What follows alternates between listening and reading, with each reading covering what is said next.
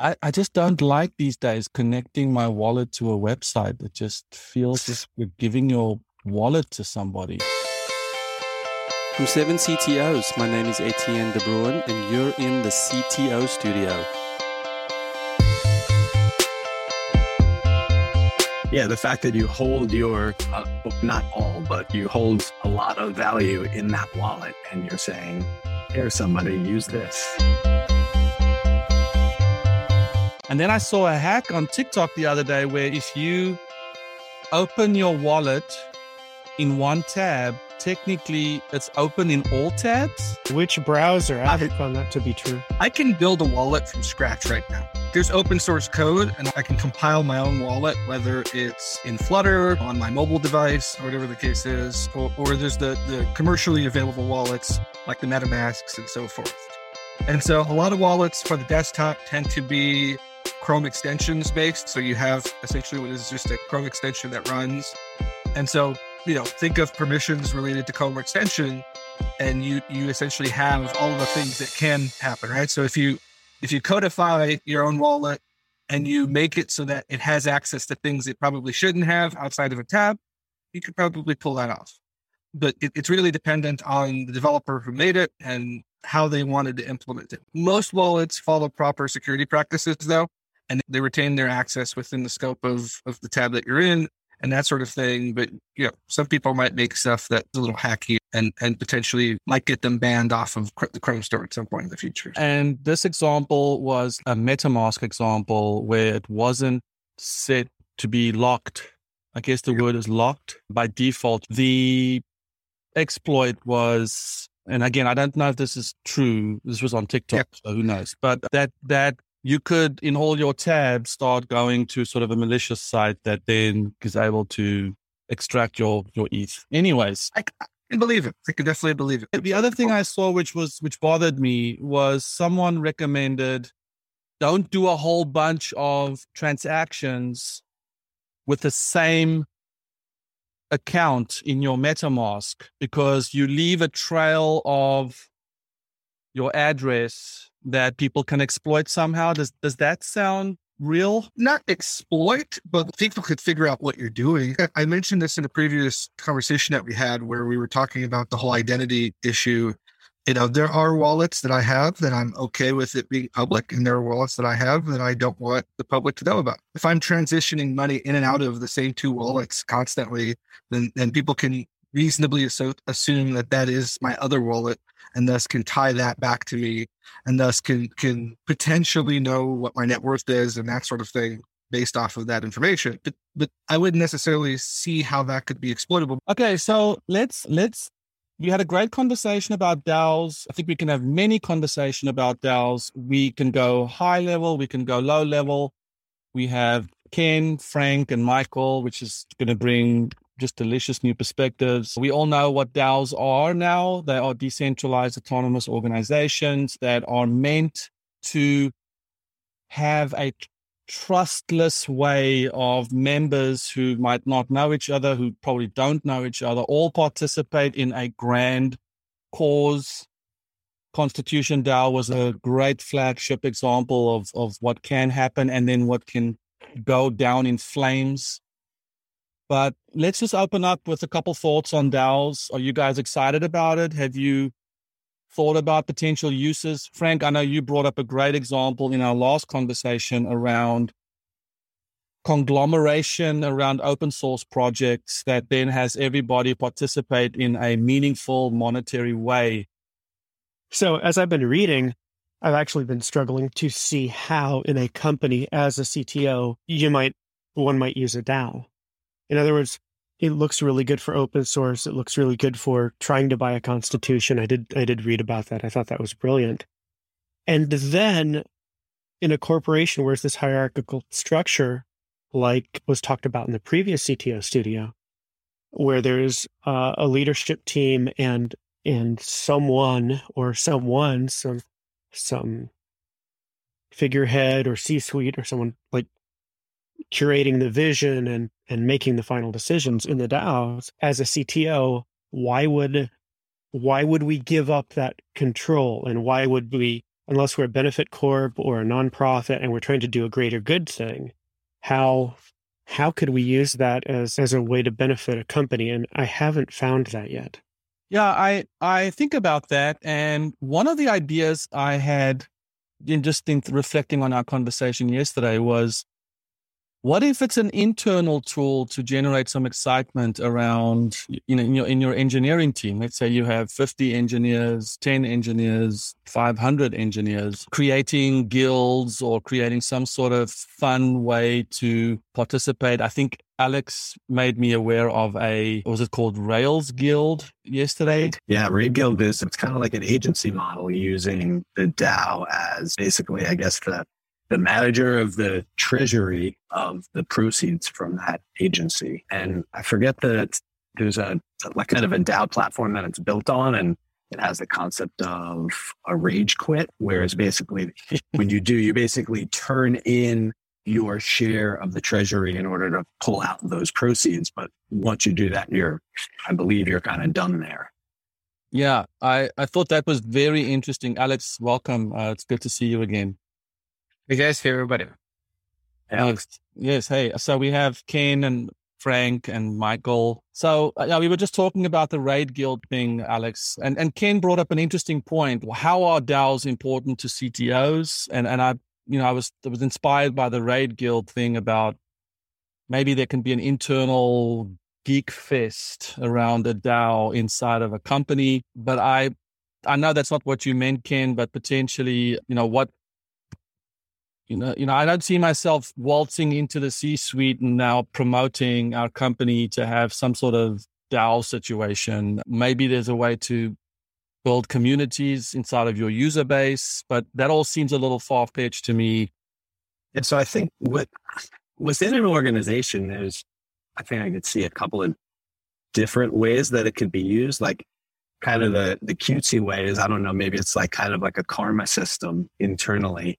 Like right now in Slack, you could plus somebody and it adds to some karma system. But what if there was some value beyond just the leaderboard that you could provide and something like that? And another thing is, I don't know around the legality and all of that, but might be an interesting way to potentially do profit sharing. It could be through a DAO where, by doing the work, you earn the tokens and profit is contributed to that treasury. And as long as you're there, you just can keep accumulating that. And when you leave, or if there's something that you need it for, you can kind of exchange those tokens for the currency that's in there.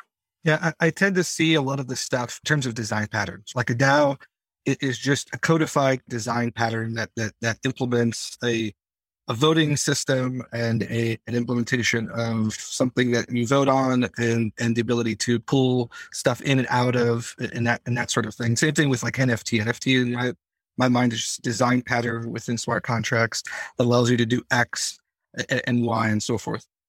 And so when you think of it in those terms as design patterns, essentially, I don't necessarily tend to think of it as how can we do this internally for the company. I tend to think of it as how do I implement this design pattern on the products that I built, right? And so the products that you're building might be social in nature. They might want to have the ability to allow your users to make decisions in tandem with what you're doing, the ability to be able to produce that social cohesion in a particular product that you put out as a company. Like the DAO isn't going to control your company, right? Like it's not gonna like boot out your CEO and take over as your board of directors. Although there's some like nested DAOs that are looking at conceptually the idea of like, the shareholders per se vote on a group of wallets that then vote on big decisions. And that group of officer wallets or whatever the case is could make bigger decisions as a whole. And so you're not voting on the big decisions. You're like a republic style, like you're voting on the wallets that are going to be in that smaller group to make those bigger decisions. So there's stuff like that out there that people are trying to build.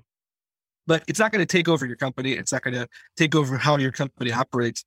So I tend to think of it more as how do I build this into the products that I'm building? So when you're talking about a voting system and you're talking about people having skin in the game, essentially, in terms of these decisions, because they've put Ether and they've put whatever money that they have, then you can really conceptually think of a product that is very different from what we can build today, right? Like a social product that is very different from what we can experience today. So here's one thing I learned yesterday. I have this friend who works at Olympus DAO. Olympus, I don't know, guys, if you've heard of it. The way I call it is like a glorified Ponzi scheme that actually looks a lot more legit. But any currency in that sense is a Ponzi scheme, and you're just trying to make it the most popular currency compared to all the others. And if you become the number one, then you become the reserve currency of the blockchain. Anyway, they provide a whole bunch of financial instruments and so on. And so it says DAO in its name, right? Olympus DAO. It had existed since April, and there's no DAO. Like, there's no actual DAO. There's a wallet, the Treasury wallet, that has a multi-sig. So there's something like 7 out of 10 people have to sign to make a transaction out of its wallet. But there's no formal DAO in there, even though there's DAO in the name. And so does a DAO limit the flexibility that you need to have as a company that evolves, the company that just goes from 0 to 1 and tries to find that where's the product market fit? And, what you are today and what you are in 6 months, 12 months might be completely different things. And it feels like in the real world, in many cases, you may not want to restrict yourself to something very specific that is coded to some specific roles. And it looks like an Olympus DAO is a big deal. Like, that's one of the bigger kind of DeFi things that's been going on recently. There's no formula, there's no DAO. And that's kind of interesting. Any polls that they run, they just run traditional Web2 off-chain instruments. It still verifies that you have the token, but it doesn't necessarily run the poll on chain. It's basically the way for the management group, for leadership to gather opinions. They don't care if it's, on chain or off chain, and running it off chain is easier. So I think what we're going to be running into is, there's the philosophically the correct way of doing things in the crypto world in Web3. And then there's the practicality of things, and those things don't always align with each other. And, that's an interesting topic to me personally, and I've been curious about those kind of things. So that's an interesting example of how you would use a DAO. And I just went to the page and was looking some stuff up, and I can't tell, whether there's a DAO or not by looking at it yet. And you know more about that than I do. But with a DAO, I'm wondering now if it couldn't be used to cause more social acceptance. Whether there's a DAO or not with Olympus, they put it in the name and people get excited and they follow it. Well, what if, I wish I had a better example, but what if you wanted to start a new Facebook, right? Or what if Facebook had been started with a DAO and then they want to introduce news and there's an actual DAO behind it, and the membership says, oh yeah, we'd like news. They all vote, whatever. And then they decide, okay, now we're going to start restricting things, or we're going to sell information, or we're going to do all these other things. And then the DAO, like you could not, because it's winner take all, right? You could not start another Facebook and hope to compete with Facebook in terms of as a social network and have billions and billions of users. Like, they've already won that market, right? However, if someone says, okay, they start something called Facebook DAO, okay, they'd have a better name. But then people might jump on that saying, okay, this is our social network and we have the votes. And perhaps that could be a way that you could start a company, make something of value, but the value could help people, going back to the theme of we all want to own our data. Great example. And I'm going to give you a real world example of what you just described that actually had happened within the last few weeks. So there's this thing called OpenDAO. Some of you may have heard of it. They released the SOS token. Basically what they did, so OpenSea, we all know OpenSea, it's the marketplace, most popular marketplace. It's centralized. OpenSea is a centralized marketplace funded by VCs. It's completely an off-chain kind of thing. There's no DAO. It's managed like a traditional company.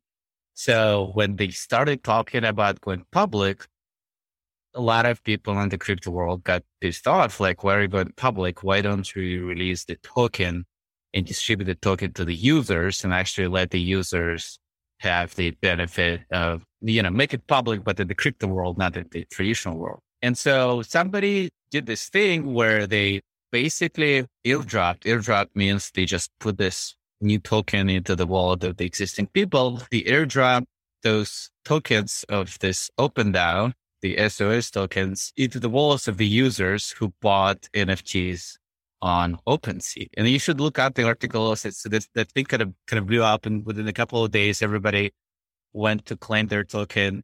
They were able to put a bunch of liquidity and kind of actual backing to the token. And there's a bunch of interesting DeFi instruments they used. But that's exactly the premise of OpenDAO is we're going to distribute it to everybody who ever used OpenSea. And people who used it more, they're going to get more. People who used less, they're going to get less. But we're going to use this new community and the funds that people lock into this DAO to create basically a new OpenSea, but an actual better OpenSea. And that's kind of interesting. And that's, I think, is kind of exactly what you're describing. The benefit of this situation is that everybody who bought anything using OpenSea, it's all, you can see it on chain. So it was super easy to kind of pull it off. And it became a big thing. And we'll see what, we'll see what happens there. But now that DAO has a big community and a good amount of treasury to go ahead and build an OpenSea competitor. And now they have, you don't have to build a product and then try to find the users to use the product. You have a whole bunch of users now. You just need to build a product that satisfies those users. It's kind of the community can control how it's being built. And I've seen this happen a lot recently with different projects within the space. A lot of people will start, like a lot of NFT projects, for example, will have like a podcast, and they'll have like a Discord server. And before they ever have a website, before they even have smart contracts, before they have anything built, like they'll start with a community basically. And the founders, the guys who are writing the thing, the guys who are putting the thing together, will sort of start there, and they'll start getting interest, and they'll start, bringing people onto the Discord. And then like almost everything else is secondary to that community, right? So like they have the Discord, they have the community, they have everything. Now they're building the tokens. Now they're building the components. Now they're launching the website. Now they're launching the website and getting it to interact with the backend Discord server so that folks can get what the website is putting out and that sort of thing. So there's definitely an interesting community first approach to a lot of these sort of projects where like to your point about like the DAO doesn't have to have the voting built in. That's true. Like it doesn't. Like it's just a design pattern, right? And you could choose how you design your DAO however you choose to design it. You don't have to necessarily implement it in the blockchain. But a lot of the reasons why you don't have that initially is because a lot of these projects start before the smart contract ever exists or before the token ever exists. And because this stuff is so hard to build and to build correctly the first time around, you see a lot of folks doing the drops. So they're working with the community, building all this stuff up in the background, and then they drop their stuff right then and there. And when they do their drop, that for NFT or for DAO or whatever, for their token, that's when everybody in the community gets behind it. And suddenly we start hearing about it because now they've gotten past a certain point. And so a lot of the things that we associate with DAOs, there just isn't the time or the energy or the effort necessarily to codify a lot of this stuff because they're coming at it from a community first perspective. My thinking here is that DAO n equals 1 was the planet with all these currencies, and DAO n equals m or infinite is just the shrinking of those worlds into all these mini little planets called DAOs where you now create your own rules and your own currency. Yeah, in my head, I almost want to separate a few of the terminology has to be clearer here because DAO, one thing DAO is, it's a community, and it's a community that does something together. Maybe it supports a project, maybe it's a service kind of guild community, maybe it's a social thing like FWB. Then there's the DAO that is the kind of a codified set of rules and contracts that you put on chain, there almost like has to be a different terminology to that, because one can exist without the other in a way. And then there's the DAO, that is the management approach, that it's all flat. There's no hierarchy, which I'm going to go back to the example of Olympus DAO. That's now, it's the spirit of it, but it's not really how it runs. It's still, whether you want it or not, there's still going to be hierarchy. There's still going to be people who are going to become leaders. There's still going to be people who get some clout. Like so there's the community, there's the code side of it, and then there's the management side of it. And all that right now is called with one simple term DAO, but they're all independent from each other. And I feel like there's got to be, maybe over time it's going to be, it's going to evolve and have different names. But right now it's kind of confusing. Isn't the one thing that is special to a DAO and is the binding factor to the DAO, the token? And DAO can exist without a token. If you look at the DAOs on the DAO House platform, which is the Raid Guild is one of those. There's a bunch of others. I think there's a way to run it without your own token and instead use the DAI token. I think I may be wrong, but basically you're using a stable coin instead of your own token. I don't know exactly how details, and I didn't research very much. Yeah, you can build a DAO without a token associated to it, right? Like I said, again, going back to design patterns, like the DAO is the voting and sort of decision-making piece of that design pattern. The token could be something completely different. Just like I can make a token, pre-mint $1 million, put it out in the world, and it does nothing. Like a DAO, associating a DAO to a token merely gives it additional features to what the DAO is capable of doing or what the DAO can do. And to Alex's point about how you have different DAOs doing completely different things in different ways, and we're all still calling it a DAO. I think in many of the same ways, like we have companies that function very differently from one another, right? Like you can have companies that automate everything. Everything is fully functional. Everything is easy, automatically done online. And you have companies that, require some human to interact with the company, to do things with the company and to call customer support and that sort of thing. And I think all we're seeing here is the same kind of thing that we have in the corporate world sort of being implemented in the crypto space. It's like when I read the Raid Guild stuff yesterday, and I'm at the DAOhouse.club website right now, it just strikes me, it's almost like this stuff, DAOs to companies and organizations is what Snapchat is to Instagram and Facebook. Like people who use Facebook don't understand Snapchat, and the people who use Snapchat don't want the rest of the world to understand how even the UI works. Because I look at when I read Raid Guild, I just think to myself, is this English? Am I that behind that all these terms and things? Just listen to getting started on DAO House. Okay, so become an LP. I don't know, is it like a limited partnership? Is that what that is? Provide liquidity on the house pool on Swapper. So LP is a liquidity pool. You have to have a pool of liquidity to run your own token. Second step, stake on Swapper. Stake your LP tokens to earn both DXD and WE as rewards. Great. I have no clue what that means. Clan. Oh, step 3 is clan. So let's break this down a little bit easier, because I think Alex's point of pointing these out is a good thing to do, right? Like when we're talking staking, what we're really saying is like we're gonna basically take a certain amount of a token or of Ether or whatever it is that you're utilizing, and we're gonna lock it in, and we're not gonna move it. Like that's staking basically. Staking is saying, hey, I'm not gonna sell I'm basically committing to this thing. I'm staking it. I'm staking it to the ground essentially.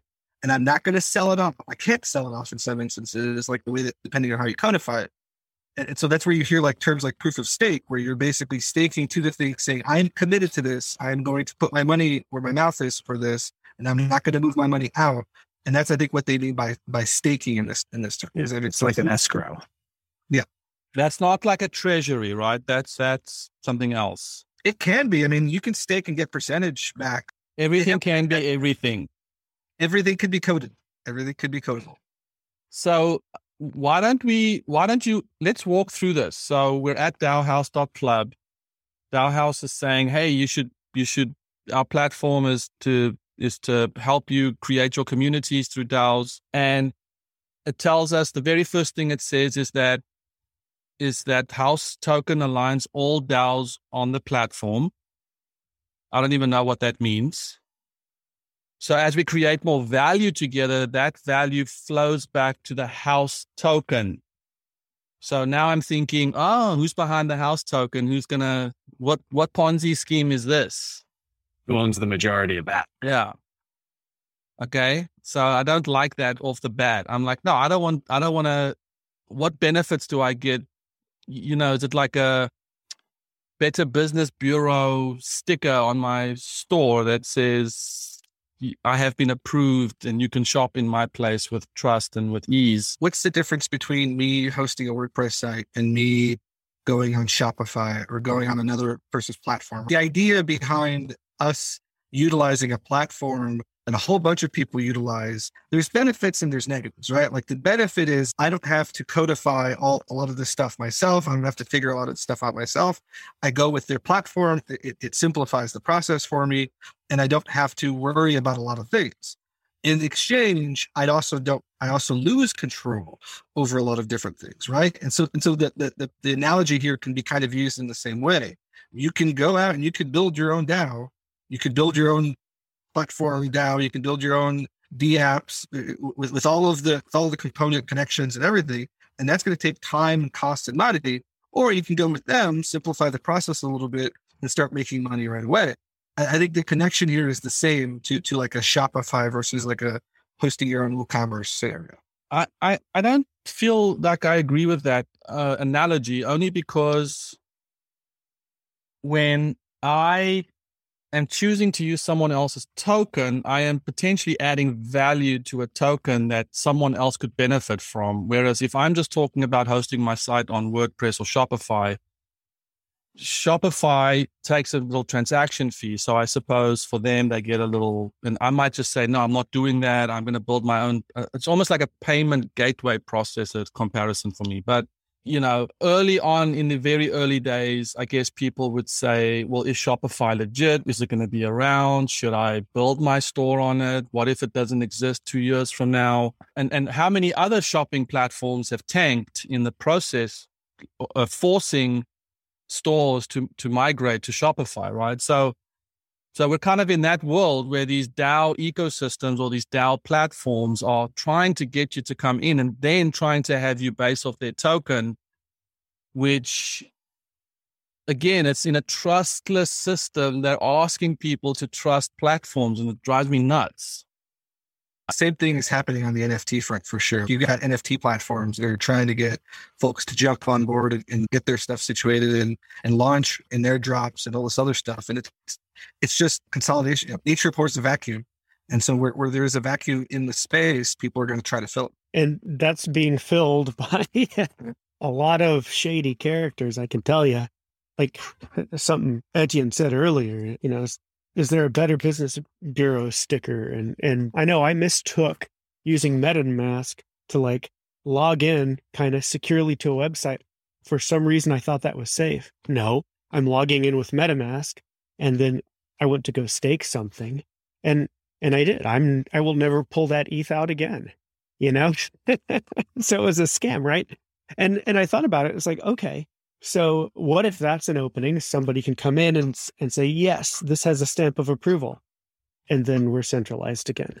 So it's kind of this, it all loops back to becoming centralized. I can't see how this successfully doesn't get centralized again in the future. Ken, just to jump in, this reminds me sort of the diamond rush that happened in the 1800s to South Africa, where diamonds were discovered and people were being canvassed to go and work in the mines because they could all become very rich. And who did that message appeal to?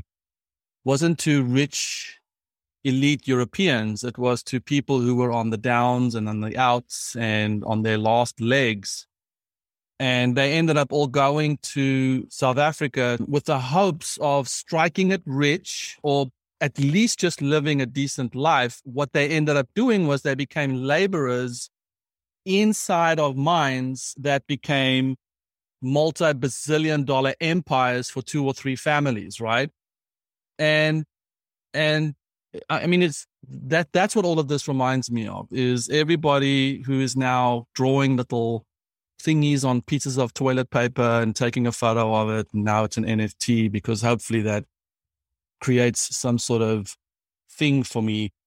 But now you have what's happening with OpenSea. Now everyone's sort of gunning for OpenSea. OpenSea is all of a sudden becoming the man, right? And everyone's now upset with OpenSea because of the valuation so high. It's so successful. And now the next platform is going to come and try and destroy that. So, man, we are in the whitewater while everyone else is having picnics on beautiful green lakes and having toasted sandwiches. And we're all in the whitewater being pummeled in the waves. Yeah, but what a ride. But isn't this kind of like the Friendster to MySpace to Facebooks of the early Web 2 days? There's folks just trying to figure out what is going to be the interaction and the value provided that gets people to stick to them and allows them to grow, to build that like kind of unassailable position. And I think there's so much money flowing in right now that of course you're going to get the charlatans that come in and try to scam folks, but there's also going to be some really long enduring value that comes out of it.